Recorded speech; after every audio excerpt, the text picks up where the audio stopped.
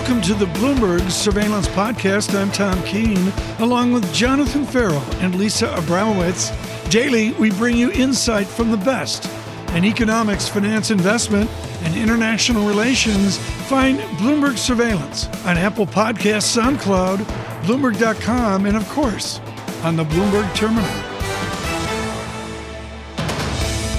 There are 17 miles of corridor in the Pentagon, and the distance between the second and the fourth floor on the acclaimed E-ring where the fancy people sit is maybe 30 feet. James Stavridis on September 11th, 2001 was on the fourth floor as a plane hit the second floor. He was directly involved in that rescue effort and, of course, went on to a longer tenure on Iraq and on Afghanistan than literally any officer in the American military forces. He joins us now off of an extraordinary essay in Time magazine. Admiral Stavridis, I just congratulate you on the clearest statement from all the experts weighing in on this debacle. Let's start with the simple idea. When you constructed that essay, what was the greatest mystery about where we are now in Afghanistan? I think the mystery for all of us has been the sudden, complete collapse of the Afghan military. And to me, you can pull a lot of different threads together, but I spent a good deal of my 4 years as Supreme Allied Commander of NATO, that's, of course, Afghanistan, NATO mission, training the Afghan security forces. I would have bet they could have held on for a long time if we had continued to supply them and resource them. So this sudden collapse was a shock to me. Admiral Stavridis, we have to get X thousands of people out. You are expert at deploying helicopters, planes, whatever to do it. I guess we're not going to deploy boats and ships to get people out. How do we get them out, Admiral? Yeah, 300 miles to the sea, that's not a good option, landlocked country. We have the technology to get them out. The challenge is going to be get them in. By that, I mean getting them into the airport. We've got to find a mechanism to bring in, first and foremost, the American citizens, but also the interpreters, the allies who worked with us, our NATO partners. There are tens of thousands of people who need to get out. The Taliban are around that airport. I think the only path forward to get the people in is going to be through the Taliban. No one likes that, but we're going to have a very direct dialogue with them, offering them some carrots and some sticks to open up the doors and let the people in who want to leave. Admiral, what do you make of this Taliban 2.0, as some folks are calling it? They seem to, on their initial press conference, say everything that a Westerner would want to hear. What did you make of that? Taliban 2.0, and I've been using that phrase for quite a while, is Taliban 1.0 with really good media training. Okay. And I, for one, do not believe they are going to change their stripes. They're not going to suddenly listen to their better angels. They are not going to be kinder or gentler. And even in the last couple of days, we've seen shootings, beatings. There are reports from out in the provinces, out from under the sight of Western media, of girls being taken away from their homes. I don't look for big improvements, unfortunately. All right, Admiral, given where we are, I mean, it's easy to obviously keep focusing on the video that we see on our news shows over the last several days, but you've got the perspective of the longer term. As you look back over the last 20 years here, what are your thoughts as you see these events unfolding on the screen? I think there's three vectors of failure here. One is the Afghan government, and in that sense, the people of Afghanistan. They did not buy into, by and large, the vision that we had for the country. I think a second vector is ourselves, our belief, our hubris in believing that we could create a kind of highly democratic, very Western-oriented structure, train a national army. We believe too much in our own mission. And then thirdly, you got to give credit to the Taliban here. That's the third vector. They've been very successful and have found ways to maneuver around us. Admiral, I've got about 42 more questions. Paul Sweeney tops me with 50 more questions. But here's the single final question on this morning. And it's just simply, isn't it to the benefit of the Taliban? They're pushed in, they're a tribe, they've got their own rules set. Don't they want all those elites to leave Kabul? Isn't it to their best interest to get the elites out? It is, and frankly, not just the elites. They want to get, in my view, they ought to want to get all of these people out. The question is, what's their appetite for vengeance as opposed to their rational calculus? Let's hope they land on the latter. Admiral Stavridis, thank you so much for joining us. We've barely had time to touch on my book of the summer, 2034, a novel of the next world war. It is a different novel than what we've been talking about, but I can't say enough about it. It is just a phenomenal, quick read. I'd also mention Thomas Barfield's one volume on Afghanistan, Paul. Yeah. Just superb. Just superb.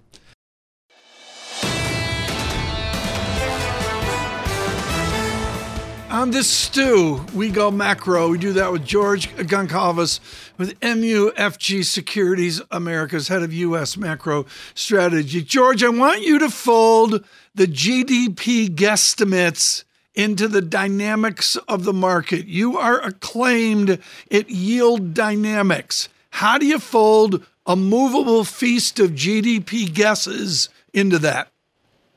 You don't, Tom. I mean, and that's really the bottom line.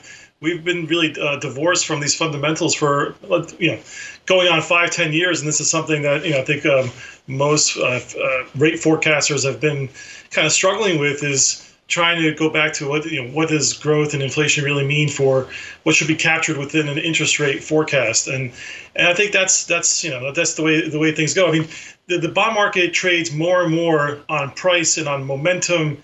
It trades almost like a commodity in many regards, where yield becomes like a second thought until yields get too low, and then people start saying, wait, why am I buying it? There's not enough carry. George, Lisa brought up a quote yesterday from Bank of America that I think is really important. I was talking about it as well.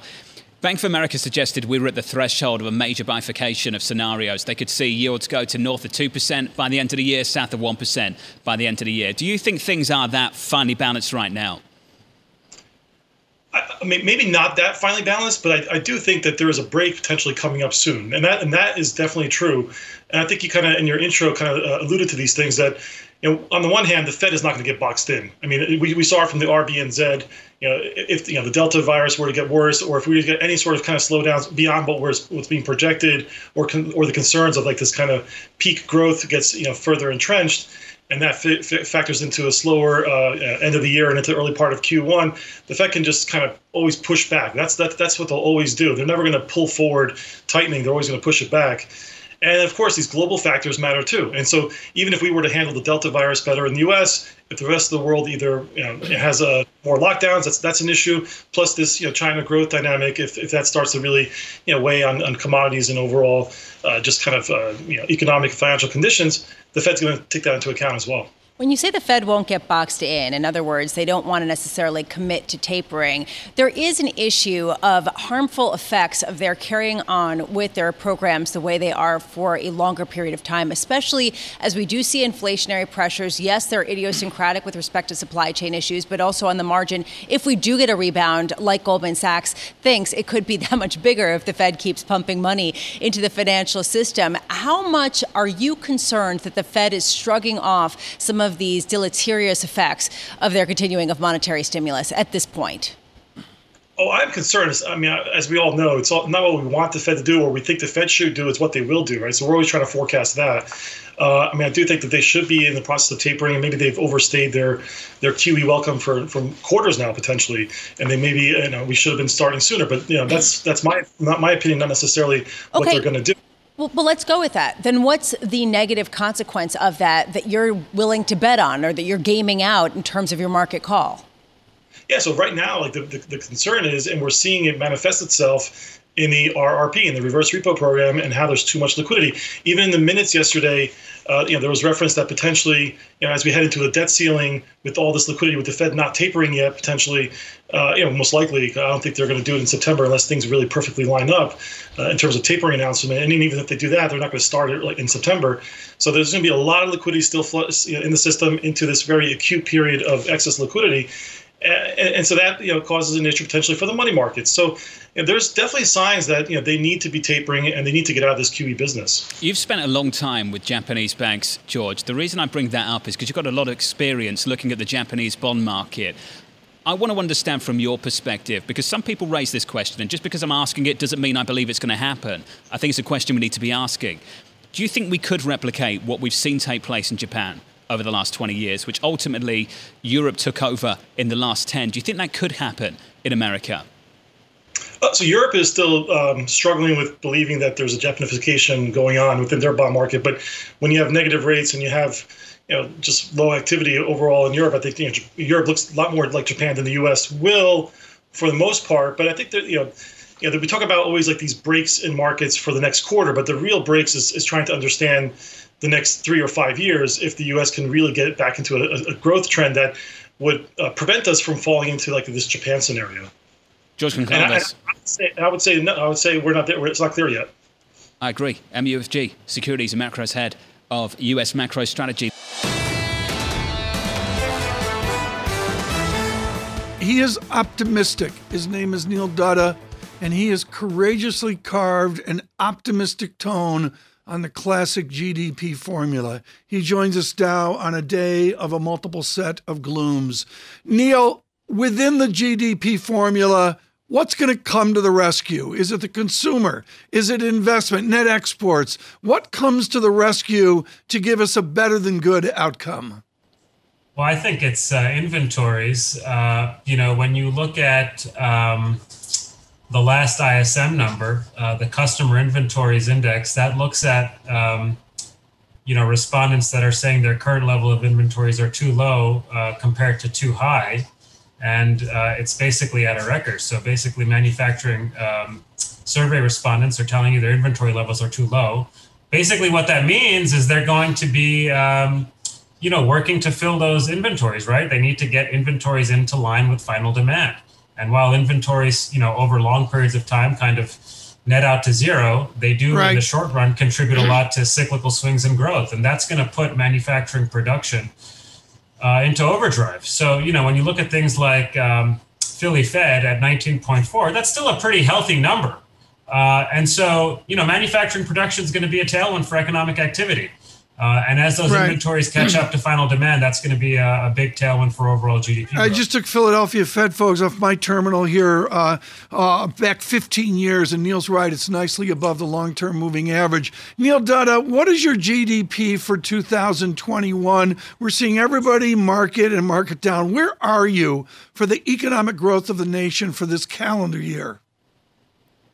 Yeah, I think like 6.5%, 7% is not beyond the realm of expectations. I understand that people are taking their forecast down for the third quarter. I think that's largely just a mechanical adjustment to what's going on with the Delta variant. So you have increasing COVID spread. People are taking matters into their own hands and staying away from restaurants, air travel, hotels, these sort of high touch services. But the people that I talk to have a time horizon that extends beyond 3 weeks. And, when I look further out, the 12 to 18 month outlook, can anyone really say that that's materially changed? If anything, you're seeing more activity getting pushed into that time frame. Neil, this is such an important point. If you'll allow me to jump in. Sure. We've been talking about your point through this morning. For you and others, it's recovery delayed, not derailed. That any growth we lose in this quarter, we regain in the next quarter, in the year after that. Neil, what's the difference between a recovery that's delayed and a recovery that's derailed? What distinguishes the two things? Well, I'm just saying there's not as much structural, changes in consumer behavior than people are expecting right now. So just extrapolating what's going on, in August isn't necessarily going to tell you much about what's going to happen next August. It may well be, John, that we're trading a bit more COVID risk now for a lot less COVID risk later.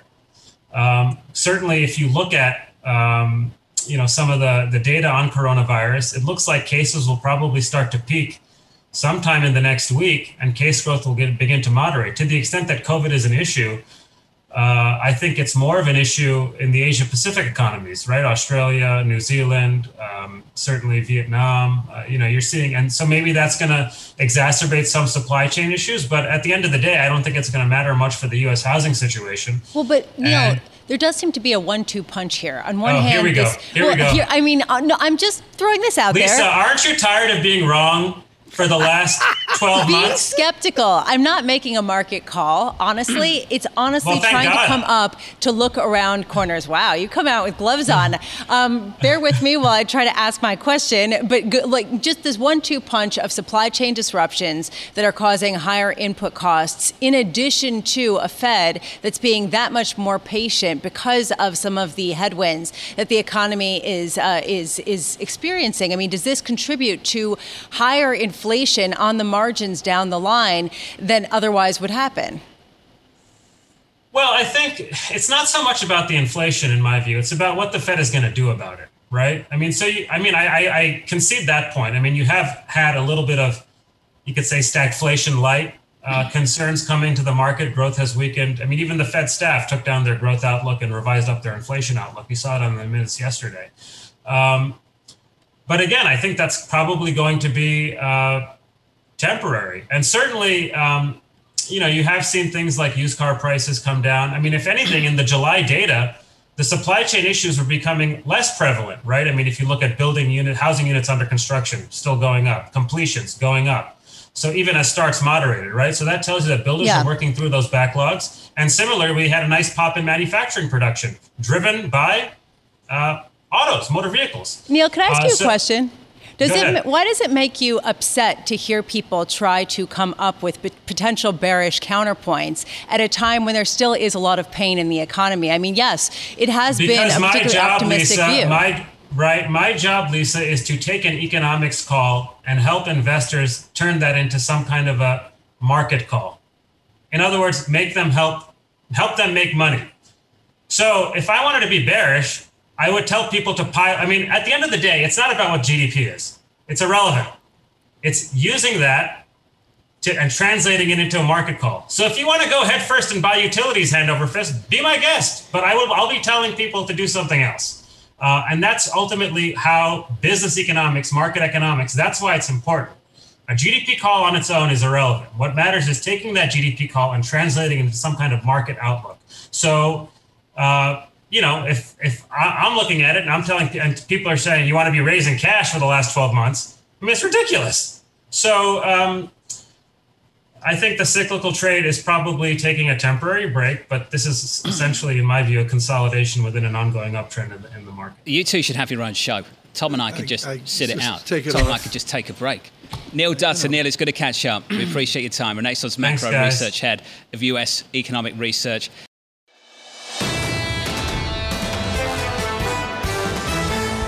This is an important conversation because Jennifer Nuzzo reads the research. Jennifer Nuzzo, the New York Times has a standout article on these silly plastic barriers that have invaded our lives. That includes Johns Hopkins University research, which say desk screens could actually give us an increased risk versus intelligent use of masks. Can you help us with the plastic that's engulfed us? I am hermetically sealed from Lisa and John. I haven't hugged Lisa in like 18 months. That's not because of COVID. I mean, help me, Jennifer. I think Lisa needs help right now, Tom. Can you ask the doctor a better question? I miss you guys so much. Jennifer, please, on the plastic screen, help. Somebody reach over and hug Tom. He really needs it. Go ahead. No, I mean, listen, we don't have a lot of evidence for a lot of these things. I think intuitively there are probably some environments in which it makes sense. If, for instance, toll booth operators, people who have a lot of exposure with the public, putting another barrier between those people and the people they're serving, I think makes a lot of sense. But when you see people sitting at a desk and they have like a 3-foot, plexiglass between them, it's not clear what that does, if anything. And it sounds like it could potentially cause harm. The bottom line is probably not going to be as protective as a mask, although, we always try to layer these interventions. But, I think the most egregious example of the plastic was at one of the vice presidential debate, those tiny little things that separated the vice presidential candidates. Not going to do much. Help me with then the need to get vaccinated. What does the last 48 hours show you within all your reading and research about the getting vaccinated? That has not changed. If we do anything to put ourselves back to normal, to go back to our lives, it is to get vaccinated. There is nothing new in the data that suggests otherwise. Heard a lot of news yesterday about the potential need for a third dose. I will tell you, most people, including myself, think that the data aren't quite there to suggest that most people need it. There are clearly some small groups of people that absolutely need extra help, and that's the immunocompromised, and they're already able to access a third dose. But as far as people broadly, we're not yet convinced that that's happened. The bottom line is the vaccines are still doing exactly what they need them to do. They prevent us from getting ill enough to get in the hospital, which, again, if this virus couldn't do it, we'd never hear of it. Dr. Nuzzo, then when do we stop caring whether we get infected? Because right now, I'll be honest, as a vaccinated individual who has a child at home, and I sound like a broken record, who is not vaccinated, I care as much about getting infected as I do about getting very sick, just simply because this will affect the people who I care about. So when does that change? Sure. So I think that's exactly a potential off-ramp for caring about getting infected. I have also unvaccinated kids at home because they're too young. And hopefully when vaccines become available for them, that'll lessen those worries. But getting a third dose doesn't necessarily prevent you from getting infected in the first place. So that's unfortunately not going to ease those worries for you. Dr. Nuzzo, there have been reports about new antibody therapies coming out of China that have actually been somewhat promising. How much does that potentially provide a game changer here where we can actually combat this and treat it more like a regular illness? I think that's, one of the missing areas that we need more progress on is treatments because, there will be still some breakthrough infections, but also we know we have a lot of people who are not vaccinated and are going to need treatment. So that is, I think, an important area of research. We have some things now, but they're not very scalable. You still have the monoclonal antibodies you hear about. You have to go to a center and basically be hooked up to an IV. And so it's very hard to deliver that at scale, particularly given the number of cases that we have. If we could give somebody a pill and treat them, potentially even at home like we do for influenza, I think that would have an enormous contribution to lessening our worries about this virus. Jennifer, New York City restaurants, and I'm sure other restaurants that our listeners and viewers are familiar with, they're in an uproar about paper vaccine inspection to get into their restaurant. When do we get away from the silliness of the 1850s? When do we get away from a paper document that's clearly instantly forgeable? Yeah, well, I think that's a real problem. People can forge it. Unfortunately, the apps are not potentially better than that. I think there was a story about one of the apps being used in New York where you could just upload any photo and get a green check, and then it's on, the bouncer at a club to scrutinize whether you got your 2 Pfizer doses on time. I think there are people who are pushing for a more verified vaccine record. Of course, that raises all sorts of concerns and potentially concerns among the people who have not yet gotten vaccinated. And we absolutely don't want to turn those folks off. But I think, we're seeing right now the challenges of the immunization records that we have. They're easily forgeable. In my view, people who are determined to not comply will find a way not to. People are very crafty. And so I tend to focus on changing hearts and minds and make sure we convince people to get vaccinated. Doctor, thank you. Appreciate your time and perspective as always. Dr. Jennifer Nuzzo of the Johns Hopkins Center for Health Security. This is the Bloomberg Surveillance Podcast. Thanks for listening. Join us live weekdays from 7 to 10 a.m. Eastern on Bloomberg Radio and on Bloomberg Television each day from 6 to 9 a.m. for insight from the best in economics, finance, investment, and international relations. And subscribe to the Surveillance Podcast on Apple Podcasts, SoundCloud, Bloomberg.com, and of course, on the terminal. I'm Tom Keene, and this is Bloomberg.